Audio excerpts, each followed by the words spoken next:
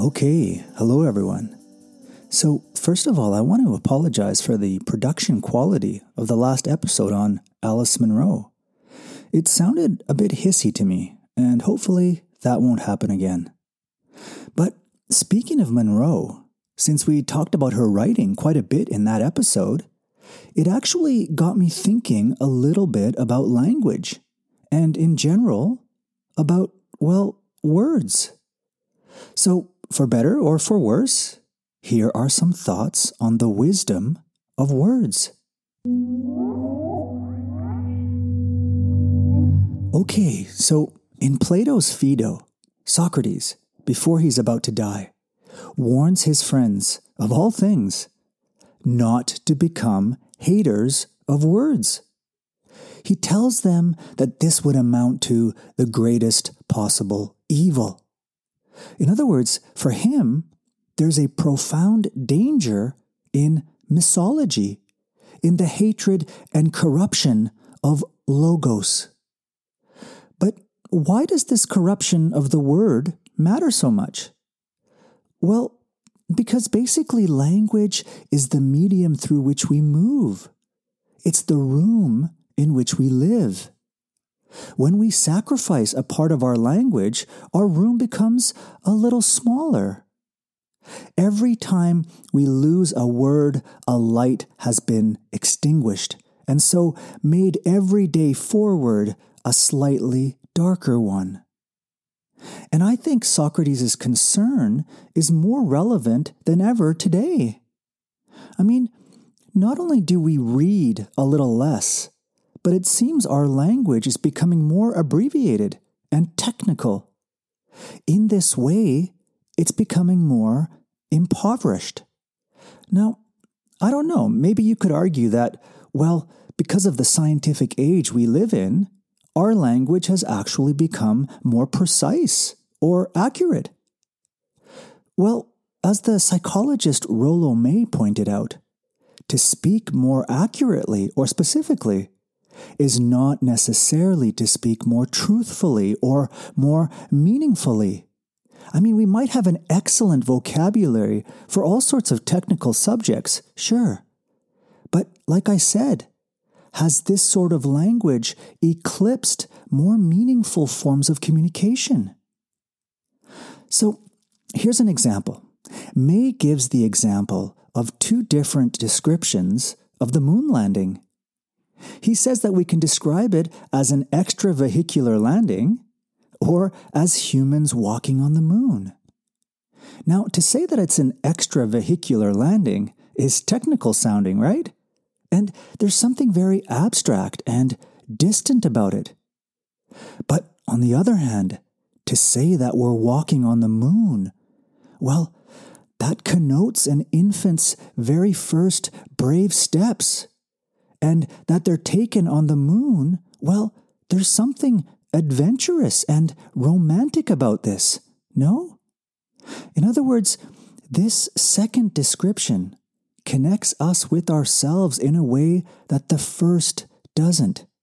It connects us back to our oldest natures, but also, I think, points us towards our futures. This brings me to the importance of symbols. You know, it's interesting. The etymology of this word is Greek, and it meant something like a bringing together or a connecting up. That's what symbols do.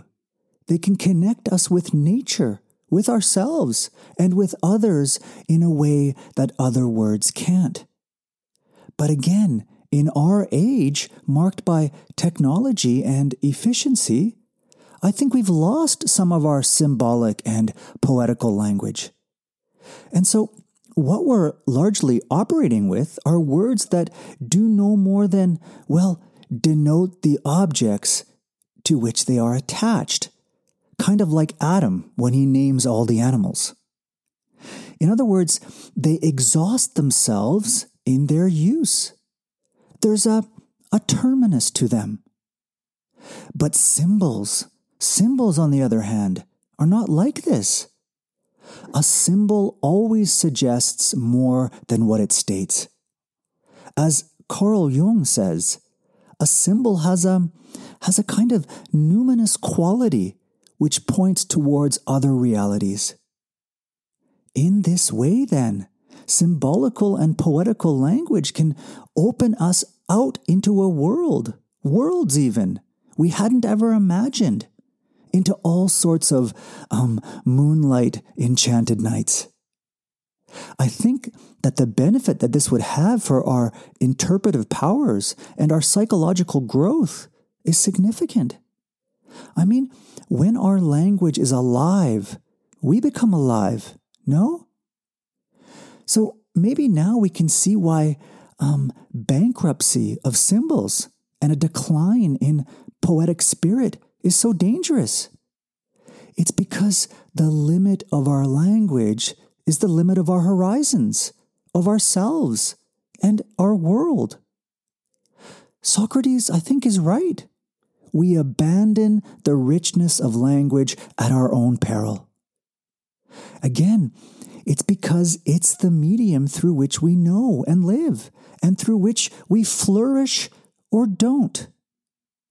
Do we really want to live in the purely utilitarian or in the icy waters of calculation, to paraphrase Marx? Well, without trust in and love of words, without genuine philology, this is probably what we're going to get. You know, Rousseau has this interesting view on the origin of language. It's certainly wrong, and I'm not denying that. But it's beautiful. And I think that in some sense, it captures a bit of what I'm trying to say here. You see, he believed that language was the product of the southern warm countries, and that initially it was basically musical and emotional in nature. What happened, though, is that when it made its way north, right, to the colder climates, the language became increasingly less passionate and more efficient and rational. I don't know, it's nice to think that language began in the poetic side of life, that it wasn't founded on the prosaic, but on feelings and play and dance, on the songs of birds. I mean, what better way than these things to bring us out of ourselves and into the world and closer to undiscovered horizons?